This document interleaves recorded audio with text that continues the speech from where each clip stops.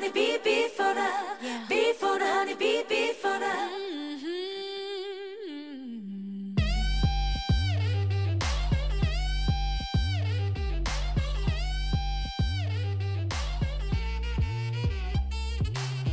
This is KSQD Santa Cruz 90.7 FM. I'm Dion O'Reilly. This is the Hive Poetry Collective. Today, I'm here with Denise Duhamel. Welcome, Denise. Thank you. Thanks for having me on the show. I am so thrilled to have you because I have long been a fan. I'm going to jump right in with your bio. Denise Duhamel's most recent books of poetry are Second Story from Pittsburgh, 2021, and Scald and Blowout, was a finalist for the National Book Critics Circle Award. A proponent of collaboration, she and Maureen Seaton have co-authored 5 collections, the most recent of which is Caprice, Collaborations Collected, Uncollected, and New from Civil Rivalry Press. Her nonfiction publications include The Unrhymables, Collaborations in Prose with Julie Marie Wade from Noctuary Press. And she is a recipient of fellowships from the Guggenheim and the National Endowment for the Arts. She is Distinguished University Professor in the MFA program at Florida International University in Miami. So once again, thank you for buzzing into the Hive, Denise. Oh, thank you for having me. I'm thrilled to be here. So I love that you work with other poets on poems. Me too. It's one of the greatest blessings of my life. It's so much fun. So you'll like send a line or two and then they respond with a line.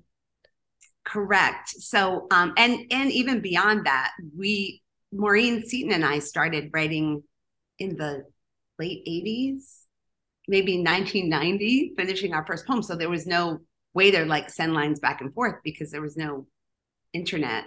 Or there was internet. We certainly didn't have it. And so we would leave our lines maybe on each other's answering machines, or sometimes we'd meet in person to do it. And we played a lot of Exquisite Corpse. And that's when you fold the paper so that you only see half of each other's lines, et cetera, et cetera. And so, yeah, we've been doing that for, I guess, 3 decades now. And it's just been wonderful. So you find that kind of triggers your poet brain?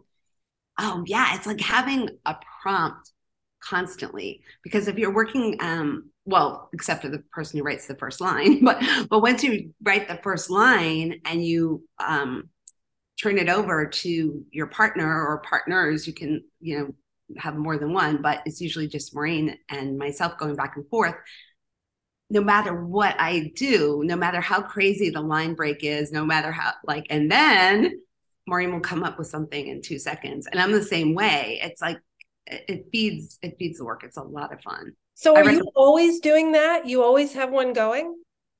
Well, life gets in the way, right? So Maureen's had some health challenges, or I'll get really busy at school or something, so it's not like every day, but yeah, pretty much. I mean, once we're in it, it's really hard to stop too. It's really fun. What so an we'll amazing, have to say, what an amazing way to have a friendship. Oh, it's brilliant. It's really, collaboration I know is not for everybody, and some people would, not want to do it, and that's fine too. But Maureen and I are so simpatico that it's been such a joy, really fun. Okay, I think I'm going to start doing that. I think it's yes. And there's really good books. There's good books on. There's one called The Surrealism. The book of. It's by Shambhala Press, and it has surrealism games or something in the title. It's a little book, and it has a whole bunch of games that you can play, poetry games. Well, all you have to do is Google Shambhala Press and put surrealism, and it'll probably come. I think it's the Book of Surrealist Games, now that I'm saying it over and over. I'll try to put that in the show notes. Yeah, it's really fun if you are inclined to collaborate. I'd like to be more collaborative. Okay, let's jump into a poem of yours. And this is a new one. It's not even published, right? This is just one that you... Well, yes, it just was published a few days ago on Dustin Brookshire's Limp Wrist. So he's doing a resistance, a a special issue on resistance, given the Dobbs decision. So here we go. Here we go. Okay, yeah. So This is one of my newest poems, though. Yes. a plug for Limp Wrist. It's an Limp Wrist is fabulous. It Fabulous. really is, and it gets all these great people in it. Okay, so let's listen to Daycare. Okay, great. This poem is called Daycare, and it has an unlikely epigraph, actually, from Howard Stern, who said on his show, June 24th, 2022, all unwanted children should be allowed to live at the Supreme Court building. Daycare. Let Samuel Alito burp and feed them. Let Clarence Thomas roll on the floor with a rattle and blocks. Let Neil Gorsuch change their diapers. Let Brett Kavanaugh worry about each one getting shot as he drops them off at the school bus stop. Let Amy Coney Barrett start their college funds. Let the 5 justices tear out their hair as each child throws a tantrum. Let them lose sleep when the kids go through puberty, screaming, I hate you. I never asked to be born. Screaming, I hate you. I never asked to be born. Mic drop ending. Thank you. So as you were writing this, how did you decide? Was there a system to how you decide which judge was going to do which activity? Oh, I just thought, kind of. I was the maddest at Alito and Clarence Thomas, so I made him get on the floor with a rattle and blocks. I'm like, oh, that's going to hurt his back. I mean, I guess I did. You'll let Neil Gorsuch change their diapers. I guess so. I mean, I kind of left Amy Coney Barrett off the hook with the college funds thing, but yeah, I was just so angry. And I think sometimes, well, I'm sure as half of the country, more than half of the country was furious. And I think sometimes humor, a weird kind of humor, admittedly, was just one way to go at it. And even when Howard Stern said this quote, he was not saying it as a joke. He was like, they should all go to the Supreme Court building. Blah, blah, blah. He was really upset. And then I just thought that's kind of hilarious. Like I just pictured all these like toddlers running around, so yeah. So often when things are happening in the world, especially like the Dobbs decision, that it's kind of unimaginable. I never thought that would happen. Maybe that was naive.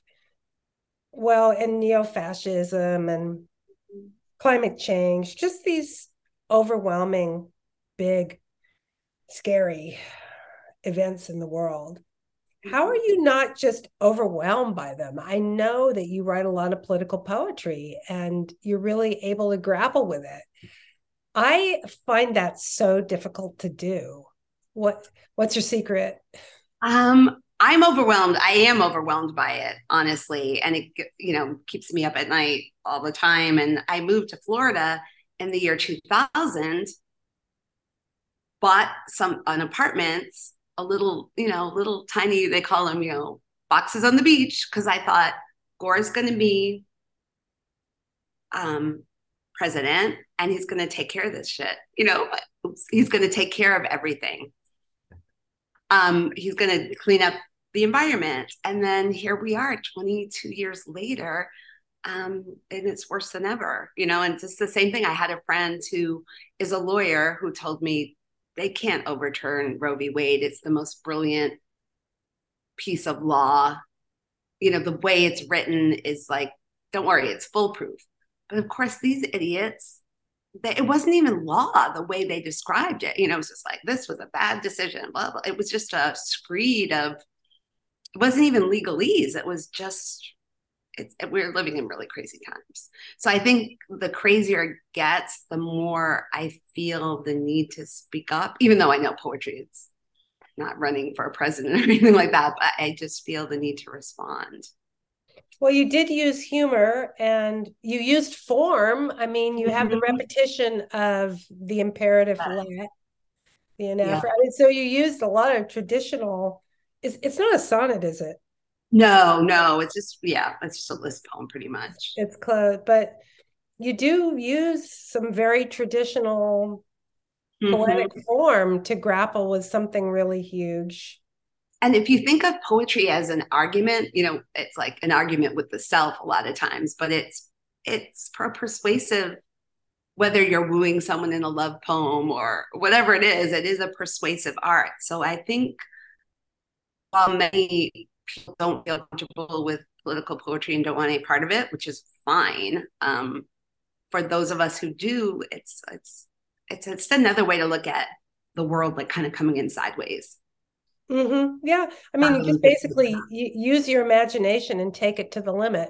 Right, exactly. When I heard that quote from Howard Stern, I was like, oh yeah, that's kind of hilarious. All right, let's listen to another one. How about Two More Purses? And it's after, you say it's after Gertrude Stein. What poem by Gertrude Stein or statement by Gertrude Stein is this after? The purse.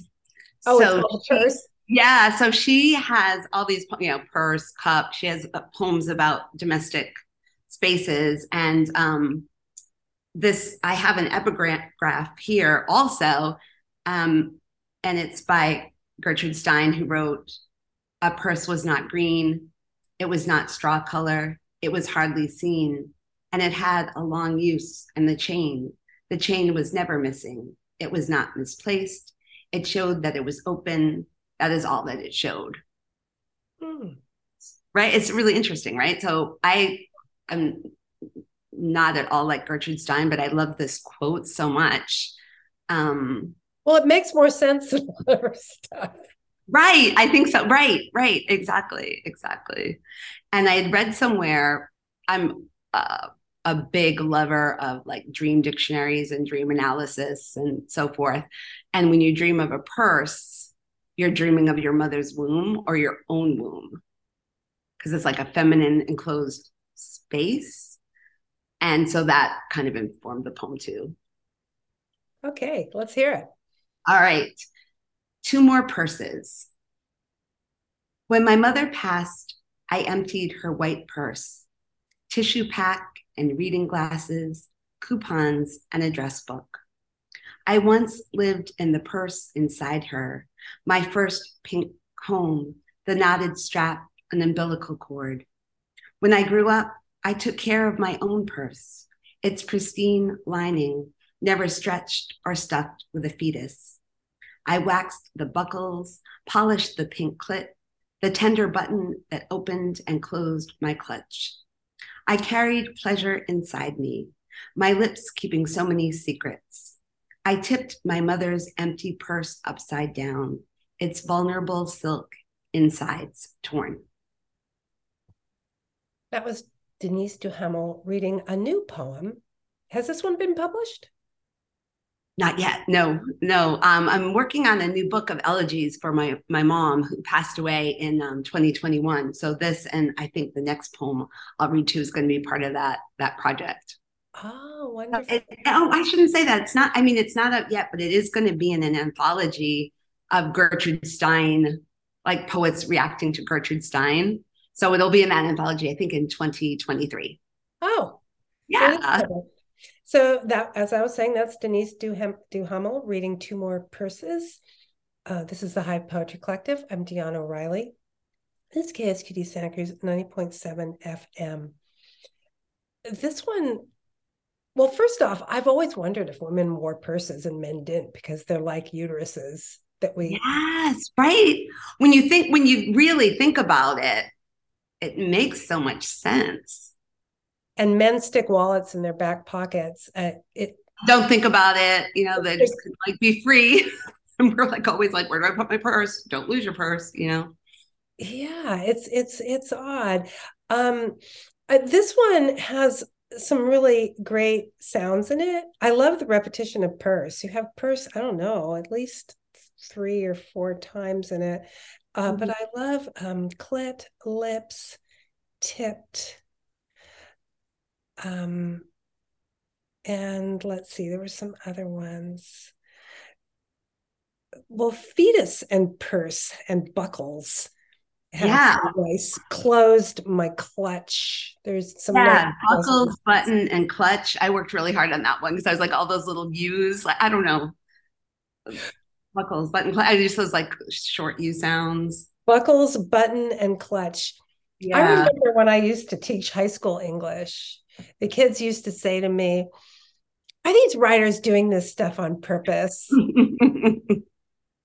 And the answer is sometimes yes. Yes. I mean, sometimes what's really fascinating, you'll get like two, like I think I probably had buckles and clutch, but I didn't have button yet, and I was like, oh my God, tender buttons, that's Gertrude's time. Like if I see or hear like some alliteration or consonants being repeated, like I'll go in and revision and try to make them more, bring them more to the surface.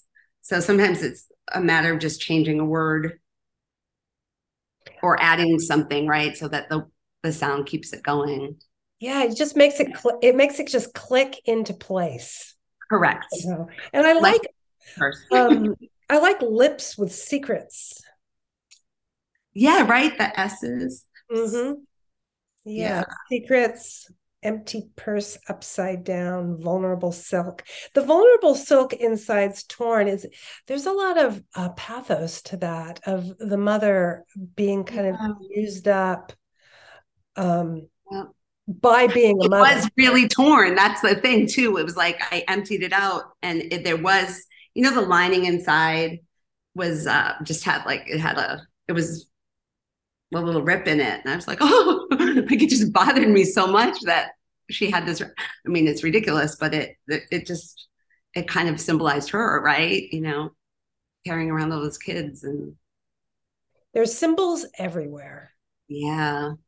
And you never know as a poet, what's going to kind of ignite you. Yeah, anything can. I was recently doing a poetry reading and someone asked, what do you write about? And my answer was lame. And I keep thinking, well, you can write about anything. It's really why write about it is the question, and it's about you. The why is about you. Well, it's because I must write, and the why is about the world, and the why is about the object you write about. It's not what, because you wrote a poem about your father's hands. You can write a poem about hands. Yeah, you don't know what's gonna, right. You just don't know. Yeah, you just don't know what's going to grab the imagination, or what you remember, oddly enough, like the details you remember after, it doesn't have to be a traumatic event, but like I'd say like an event worth remembering. You remember these things, and like it's not usually what color hair someone had or whatever. It's like usually some really weird little detail. Yeah, and we forget most things. Yeah. That's why I have to write everything down when it happens, because otherwise forget it.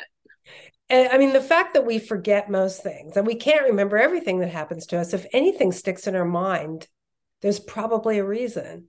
Yeah, definitely. Right. Let me just read the first few lines here again, because I like them. Okay.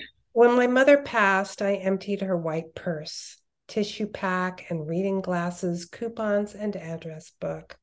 I once lived in the purse inside her, my first pink home, the knotted strap and umbilical cord. I just love that, I once lived inside my mother, and my mother once lived inside a mother. It's like my sister was in the delivery room when her daughter gave birth, and she said it was vaguely like science fiction in a weird way. Like, oh wait, that she came out of me, but now she's a grown woman, and she's, it's so remarkable in so many ways, that we tend to just, I don't know, romanticize it, or like it is amazing, but like again, as a poet, like new ways to kind of think about it. Yeah, something out of nothing. But in this poem, what you do there when you say I once lived in the person inside her, boy, that's a turn. You really take it almost out to infinity right there. Yeah. You say that you start with just a purse, and then all of a sudden, wow, you're in. Yeah, in the womb, right? Yeah.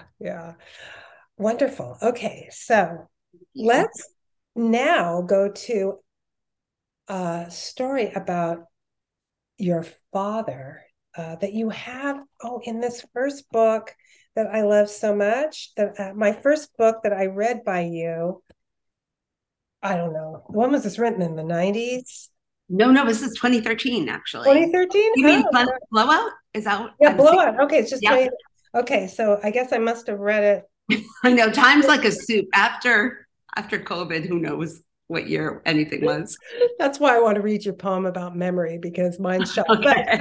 But I must have read it when it first came out then. That's why it seems like a long time ago. And it's expired. So why don't you go ahead and read Expired?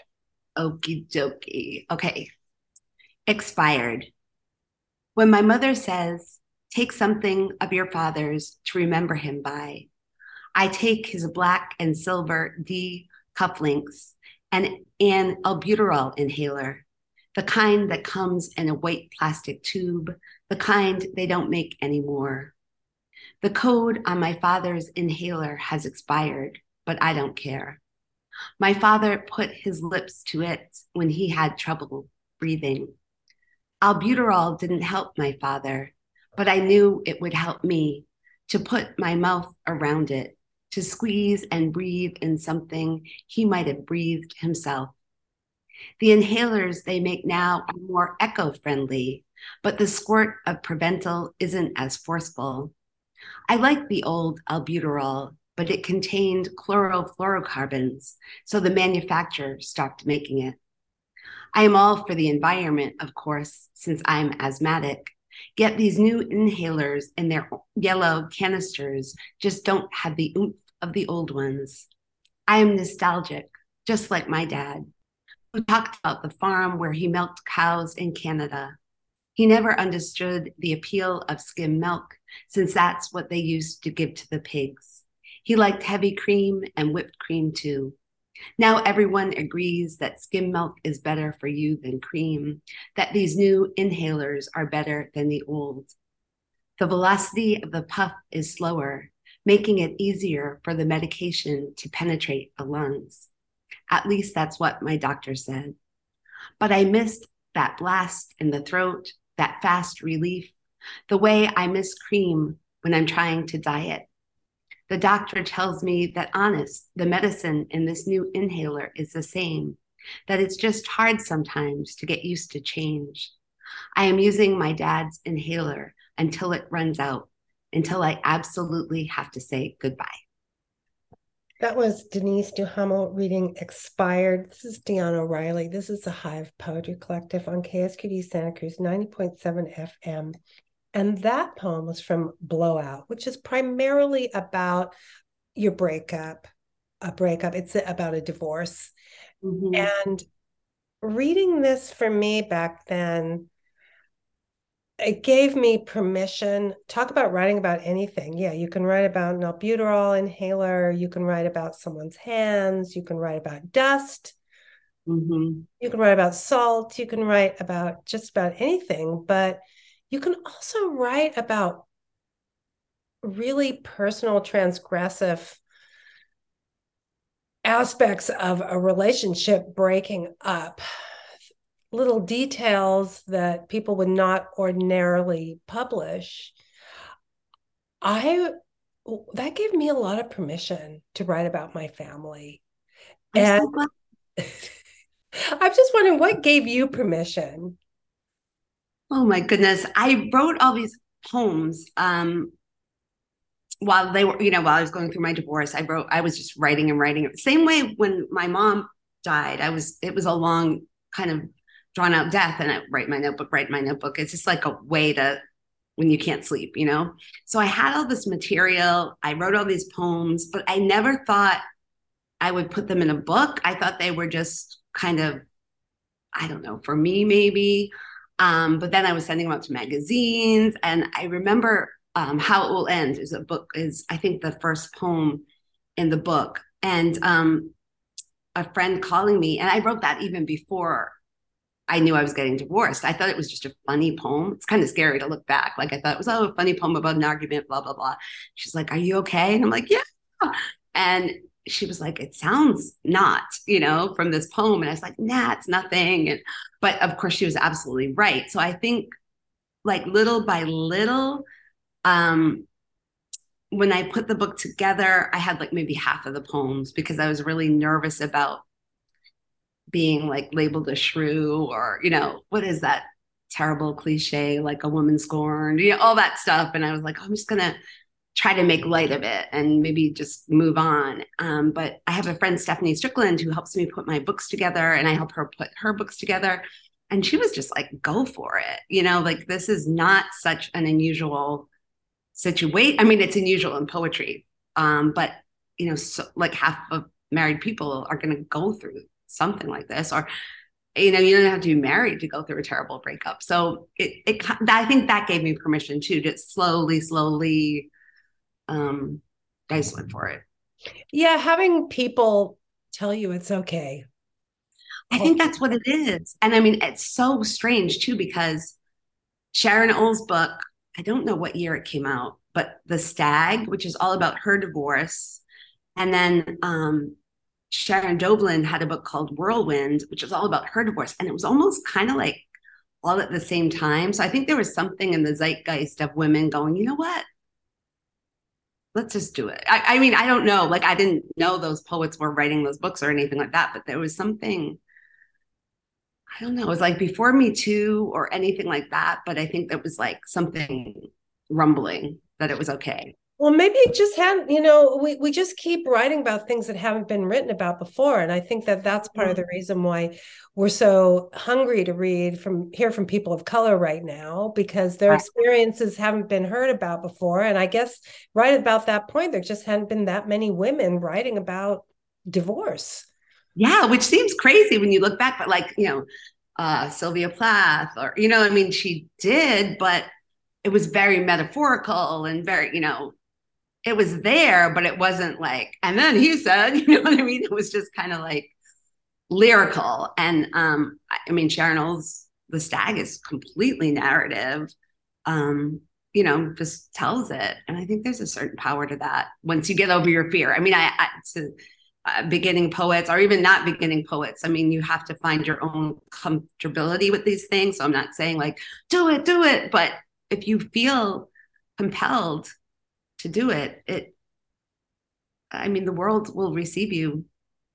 Yeah, if there's kind of a balance there, right? Because if you're doing something transgressive, talking about really personal things, and just being transgressive is sort of a form of discovery, because you're uncovering something that hasn't been said before, but you've got to handle the material. I mean, that's what the mistake Tony Hoagland made, I think, in The Change, is he said something transgressive and racist, and then he just left it out there hanging. He didn't say why maybe that's not a good way to think or a good thing to say. Like, maybe there's more to be said about identifying with someone just because of your skin color. Okay, so that's a feeling you had. Fine, we all have feelings that we might not be proud of, but you can't just put it out there. You've got to say, well, maybe I need to think about this a little more and work with it. So there is a balance there between being transgressive and having that surprise, and then actually working with the material a little bit. And also maybe self-aware. Like, I mean, I I tried, at least, I don't know if I succeeded, but like, I tried to like, not be a victim in that book. You know what I mean? It's like, I was wronged in quotes, but it wasn't like, I mean, yeah. I tried to look at your part. Yeah, I think so. And I tried to be funny in poems. And I tried to, there's like, just if you can do different angles. I mean, I was listening to the Mary Trump, I'm like obsessed with the Mary Trump podcast. And she was like, if you are a white person who grew up 60s, 70s, 80s, you're racist. And like, you just have to admit, I mean, if you asked me, I would say, of course I'm not racist, but everyone says, like the most misogynist guy is like, but I love women, so it's like, I have daughters. Right. I have daughters, right? That's what they always say. Like, good for you. But I mean, it's that same, I mean, if you, I think I think you can write about anything really. If you have the examination, I don't Mhm. know. I mean, I think we're in a very fraught cultural moment. So I think a lot of people are feeling afraid maybe to write about race or what, especially race. I think especially race, but um, who's that? But do you know who Brene Brown is? She's I mean, I'm embarrassed. She's kind of like an Oprah, like Mhm. kind of, TED Talky lady. She's from Texas. I've heard of her. She's great. And so she said, white people, she's white. And she said, if white people are afraid to talk about, well, first of all, we should be listening. And yes, but if you want to say something about race or whatever, like don't use your white privilege to say silent. You know what I mean? Like stick up for people or, not be the white savior, but you can say something like that's ridiculous. If someone tells a racist joke, you can be like, I don't appreciate it, or just try, Yeah, at least try. that's not funny. Yeah. Yeah, I think, well, what you do in Second Story is you have a poem called Beholden, where you Yeah. just talk about your experience as a white person. Right. This was so interesting because I wrote this during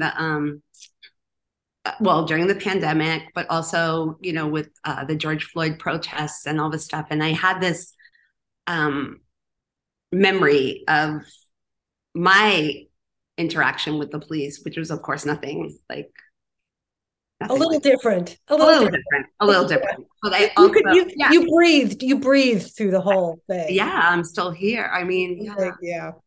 Ugh. All right. Should I read it? Yeah, why don't you go ahead? Okay. Beholden.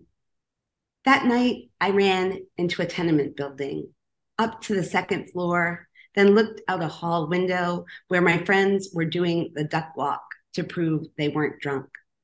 Jeff had thrown a book at a storefront window, setting off the alarm.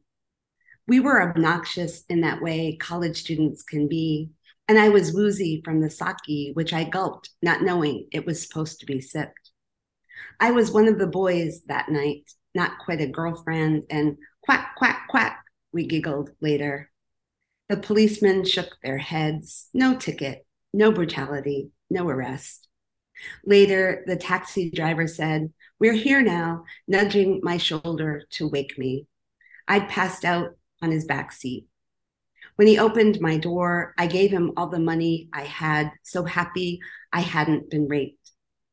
And because he was a nice human being, or maybe because he felt good about the tip, he caught me when I tripped and made sure I got to my door safely. Once inside, I blinked the outdoor light as a final goodbye and thank you again. Here's where I should mention my friends and I were all white. Hugh, earlier in the night, had said, "Watch out," and grabbed me back to the curb. A bus speeding past, the driver giving me the finger. That was the poem Beholden from Denise Duhamel's book, Second Story. I'm Dion O'Reilly. This is the Hive Poetry Collective. This is KSQD Santa Cruz 90.7 FM. So I guess what you were saying before is that, sure, we all could call ourselves racist because we grew up with a certain amount of privilege. We're completely unaware of it. But when you write a poem like this, there's that moment of awareness where you become aware of your privilege. Absolutely. And it's really a double-edged sword being a woman, a white woman is like, okay, you have all the privileges of being white, but you're still a woman, right? It's like you're kind of straddling, yeah, privilege, not privilege. So I think most of my career, as a feminist, I really like honed in on the not privileged part, right? And also, I grew up very working class, working poor, really. So I was like, I had blah, blah, blah, I was poor and but I was still white. You know what I mean? I still went to college and I still got out.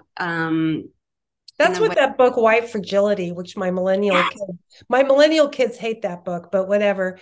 I mean, it is about when people go, "Oh, you're racist." You go, "Well, no, I'm not. I'm poor." Yeah, right. No, exactly. I remember, this is so weird because this is based on a real memory. And I was in a class. I can't remember what the class was, but I did feel really, Emerson, and then I went to Sarah Lawrence. So I was always the kid in the class. I was there in scholarship. Kids were going skiing for the weekend. I'm like, I can't go. I gotta work, or like I had no money, whatever. But I still got to go to these amazing schools, which I don't even know if kids can do now because the financial aid is not what it used to be. So anyway, I remember there was a Japanese guy, and he was so cool, and he was talking about feeling really weird, and I'm like, oh yeah, I know, I grew up French Canadian, and everyone made fun of my accent, and he's like, it's not the same.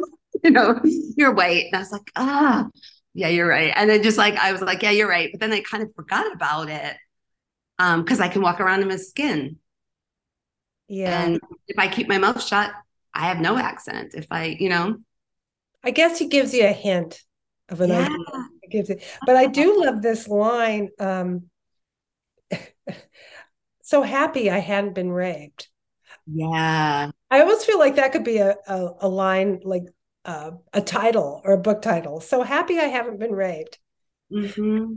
I was constantly aware that I've like living in Boston, living in New York, it's like a reality of women's lives. If you think about it hard enough, though, maybe you have been. No, I have been, but just not in this poem. You know what I mean? Like I have, I have I see. in this poem, right? It's like, I thought I hadn't been, but as you know from the poem that you read of mine, I realized I had. Yeah, sometimes you can think you haven't been, and then you're like, oh, wait a minute. Mm-hmm. And that's kind of similar in a way as racism, because rape has been redefined. Yeah. And we're redefining racism as something systemic. Right. It doesn't necessarily mean you're like an oath keeper. You're just clueless. I mean, like get a clue, Denise. Oh yeah. Okay, I have my clue now. Like, I mean, it's not that I ever, was in an organization or anything horrible. I was just you're just a cog in a system that I mean, as a school teacher, as a high school teacher, I was part of a system that was so racist in the way that students were chosen to be in the elite program that I taught and all that. And it was not until really after I retired that I realized that. Of course. Anyway. Right. You're just trying to make a living, just trying to get through the day, feed your kids, it's right. Be a good teacher. I was trying to be a good teacher, but you do things without thinking. Like, I keep thinking about this, that I had this game I played called O'Reilly Ball, and I divided the class into boys and girls, and they threw the boys threw the ball to another boy, and then I would ask a question and they had to answer it. And it was all game and based on dividing the class by boys and girls. And then years later, some of the people in the class came out as trans. And I was thinking, oh my God, every time I played that game, I forced someone who felt like they were a girl to identify as a boy. And I think about that. I'm like, wow, it's just, I don't know. Of course you did. Yeah. I know. It's fascinating. It's really fascinating. It really is. Why don't we read another short one from your newest book, Second Story, called Life? Perfect. I will. Okay. This is called Life with Apologies to Chekhov. In this story, the gun doesn't go off. The sun melts the pistol into a vase, the intact barrel becoming a lip to hold flowers, the unmurdered kiss, their clothes sliding to the floor, their orgasms proof of a feminine ending. Okay. That was Denise Duhamel reading Life with Apologies to Chekhov from her book, Second Story. So I guess we should kind of explain, in case people don't know. Do you want to explain about Chekhov's gun? Yeah, so Chekhov famously said, if there's a gun in a scene in a novel, it's got to go off. Otherwise, why is it there? Right. So this was, again, strangely, I mean, I think just responding to gun violence. And I felt like, gun violence that we have right now. So this idea, like, I know we have so many guns in America, but this idea that the gun doesn't go off, you just have this gun and you melt it down, turn it into a flower vase, and then there's just love, the unmurdered kiss, their clothes sliding to the floor, their orgasms proof of a feminine ending. And the feminine ending is sort of a poetry joke, right? Because there's masculine ending. Oh, I don't even know if you say that anymore. Actually, I don't think so. No.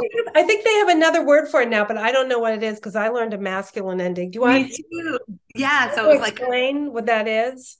Wasn't a feminine ending if it ended on an unstressed syllable, but a masculine, it was like boing, book or whatever, you'd end on a stressed syllable, right? You'd end the line. A really famous one is to be or not to be. That is the question. Yeah. So quest is the masculine. Yeah, but it ends on shun. So the whole thing's iambic pentameter except for the line where it's quest. It's kind of there you go. Yeah, the masculine, right? Exactly. Yeah, and I always thought that was really bizarre anyway. But again, like when we were in college, it's like, oh, okay, I didn't think of it as anything. No, somehow I mean, I probably did, but I complained, but just in my head. Does this have a feminine ending? Their orgasm's proof of a feminine ending. Yes, it does. Yes, I put in what was used to be considered a feminine ending. Well, this is kind of an imagined poem. I'm much like your what was it called? The one about the Dobbs decision. Yeah, right. Just taking an idea and running with it, right? Yeah, it's kind of, yeah. So imagine a world where guns just melt into something nice, like an orgasm. Yeah, there you go. I mean, I remember when I was a little girl, there was during the Vietnam War, I think it was the Vietnam War, it was like people had in ads, or maybe it was, like rifles, but with flowers in them. Do you remember that? That was a famous poster. Yeah, I remember that. I think my cool cousin had that poster, and I was obsessed with it.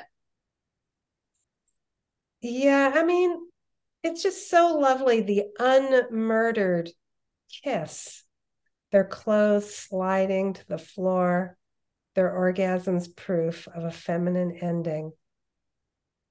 Yeah, it'd be so nice if instead of people being murdered, let's make love, not war, basically. It's basically that. Yeah, the updated version. Yeah, exactly. Okay. Let's see. Why don't we go and a little earlier in your book, you have an elegy to your father called Poker Hands. Do you want to go ahead and read Poker Hands? Sure, I would love to. Okay, so this is another elegy for my dad. And here we go. Poker Hands. The day you left us, you almost forgot to wave goodbye as you followed the anesthesiologist into the operating room, scuffing along in non-skid slipper socks, one of those surgical caps on your head. You were going to a sterile and cold place when Mom said, "Wait a minute, what about my kiss?" You came back and then turned and waved goodbye with both hands, hands that could pull out pies from the oven without pot holders, hands that could shovel and make snowballs without gloves. All those years of baking, from the freezer to the proof rack to the ovens, made your hands what they were. Your poker hands, which dealt the cards for pitch and 21.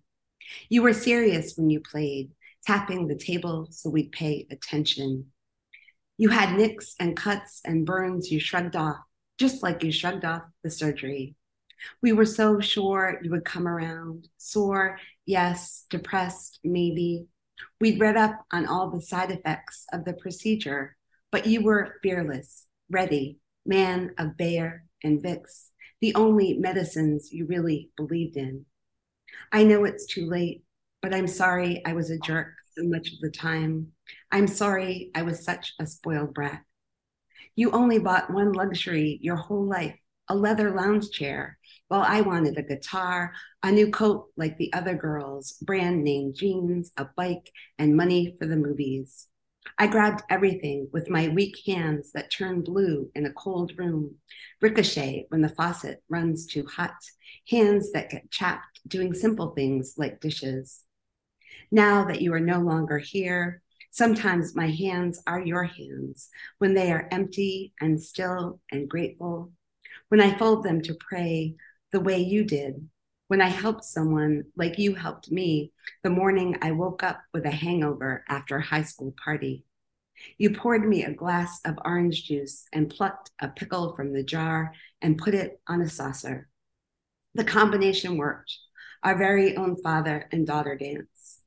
Soon after, we went to the airport so I could board my first plane to travel farther than you or mom had ever been. I stooped, having second thoughts, my paisley suitcase suddenly too heavy. Mom told me we could turn around, that I could stay home. And you told Mom, honey, you've got to let her go. After the agent took my ticket, I turned and waved, my pudgy fingers, my purple polish already starting to chip. Then I followed the other travelers to the rest of my life, scuffling along in my sneakers, one of your baseball caps on my head. That was Denise Duhamel reading Second Story, her newest book from Pitt Press. I'm Dion O'Reilly. This is the Hive Poetry Collective. This is KSQD Santa Cruz 90.7 FM. You know, writing about a parent's hands is a great prompt. It is. It is. Yes, do it. If you're listening and you want, I do it. I think it's, why not? Do it. So this is an elegy, of course. And it's kind of there's a purity to it because it really is pure love for this father expressed. Mm-hmm. If there are any foibles expressed, it is the speakers. Mm-hmm. Mm-hmm. Well, in Second Story, one of the ideas behind the title, there were so many poems about quote unquote bad men, right? In this book, like, the politicians, let's just say, or, people who robbed me or whatever, just like the Second Story man is like someone that comes in and robs your house. But then there's also the second story is that, I was really lucky. I had a cool dad. Like how many poets get to say that, or how many people get to say that? Yeah. So I'm really lucky in that way. And I think it's about class too. My dad was he was a baker and like didn't go to, I think he might have gone to seventh grade and then just had to quit and work for the family and all that, and I was like, oh, I'm going to be a writer. And he must have thought like, my goodness, what is wrong with you? You know what I mean? I was so ambitious and it must have been such a different, now that I'm older, I can see how weird that must have been. But he never said anything. Supportive completely. Wow. That's amazing to me. Yeah, it is. I know. I feel almost guilty saying it because I know so many people don't have that. Now that you are no longer here, sometimes my hands are your hands. When they are empty and still and grateful, when I fold them to pray the way you did, when I help someone like you helped me the morning, etc. I mean, it really just shows how there's generational goodness passed down. Yeah, right. I mean, I'm not anywhere as like pure or good. My father was really religious, really like, prayed, like he would kneel. I mean, in his 70s, he knelt by the side of the bed. I mean, it was really like I remember him telling me, like, I'd be really mad at someone. And he's like, they did the best they could, or they did what was right at the time. And I was like, ah! And now I really try to practice that. I really try to say, okay, that's very odd. I do not like it. They must have a reason, like I try. that kind of generosity is such a gift. It is so much better to go through life just thinking the best of people. Mm-hmm. Mm-hmm. Yeah. Okay, I love this. Yeah, a certain purity to it. And the opening lines have so much pathos in them. The day you left us, you almost forgot to wave goodbye. I mean, you set it up right at the start. The poem is like what we call another one of these sexist terms, a muscular poem. It really moves through time. It moves all over the place. It ends up with an image, but it ends up in the past. But it's moving all over the place. Yeah, really. That's what, one of my favorite things about poetry is that. The memory field. Oh, yeah. And be able to go back and forth and come, like let the images take you where they will. And I always think if you write a sentence or, you're writing a poem and then suddenly something jumps in that doesn't seem like it belongs, just keep going because it's very possible that that image really does belong. You just have to keep at it, Yeah, it's sort of like when you're painting and you like put a big blob of color on. Like you don't have to take it off. You just need to balance it somehow or make it in the painting. Right. Yeah. And that's one of the hardest things to do, I think, is those leaps through time and into different modes of thought. Right, because you have to keep the reader with you enough. I mean, I think readers are usually fairly open. Well, poetry readers, they will, like my dad, give you the benefit of the doubt that you're going to take them somewhere, but you can't just bring them to a field and drop them and forget about them. You have to, constantly bring your reader along so that they're not like completely confused. Lost. Yeah. Different readers have a different tolerance for kind of jumping around. But I think we all kind of like it because that's what our thoughts do. Mm-hmm. You'll be thinking about one thing, it will remind you of something else. You look at something and it reminds you of something else. Sharon Olds does this all the time. At the beginning of her poem, she'll say something like, when I look at the Xerox machine, I think about my sister. Right. Well, and that goes to painting too, because I remember taking an art class in college. I must have been in college a long time ago. And it was like, if you put any two objects together in a painting, the viewer will create a narrative, whether they say it aloud or not. It's like teapot, tree trunk. You can do it. But I mean, in poetry, you kind of have to give a little more connective tissue sometimes. But when you say teapot and tree trunk, I think Alice in Wonderland. Yeah, there you go. See, we're going to make a narrative no matter what two things, right? Yeah. Yeah. So you teach quite a bit too. I do. What do you feel? Well, you probably teach different levels of students, but in general, what do you want to get across to students that is very hard for them to get, to comprehend? I start every class just saying it's okay to write a dog. I said, I actually prefer if you write a poem that is so horrible that you can't even, you're just going to throw it in a drawer. I give them one of those because I think what happens to poem, especially in a workshop, I mostly teach workshop classes. And I try not to do like poetry by committee because I realize that's the safest way. Like, oh, I didn't like the dog. Oh, change it to a cat, change it to a bear, whatever, that's a bad example, but I'm trying to think of like change a word here and there. And it's like, no, we can do that. We can go like micro, but like to think of just take chances because unless you take chances, you don't know what you're capable of. So that's why I let them write the dog. And they usually don't write a dog. They don't but just knowing that I'm not going to give them an F if they write a terrible poem, they'll take more chances because I think in college, the graduate students are much more, out there. But in undergrad, they just want to get a good grade. They want to please the teacher. They want, to write something that everyone like claps at the end. And, it's like you gotta. So that's one thing. Like just take a lot of them permission. So permission is your permission, and they don't have that in most of their. You can't really do that in a biology class. Like, yeah, who cares if you have the body parts in the wrong place. I mean, it's like, but in poetry, it doesn't matter so much.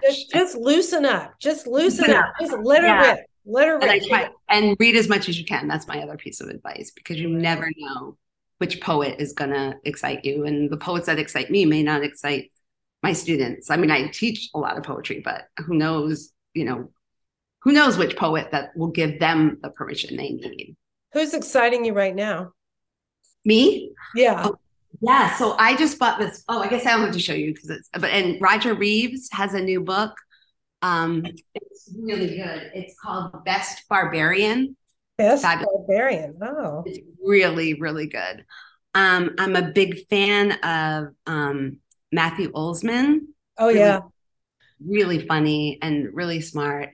She's my colleague, but I'll still, I really love Julie Marie Wade's poetry. Really stellar. I have an alum from FIU, a student named Ashley Jones. She's so good. She is the first female Black poet laureate of Alabama. Oh, and she's amazing. I mean, she's really good. Like I take credit for her, but I can't really, because she's one of those students that came fully formed.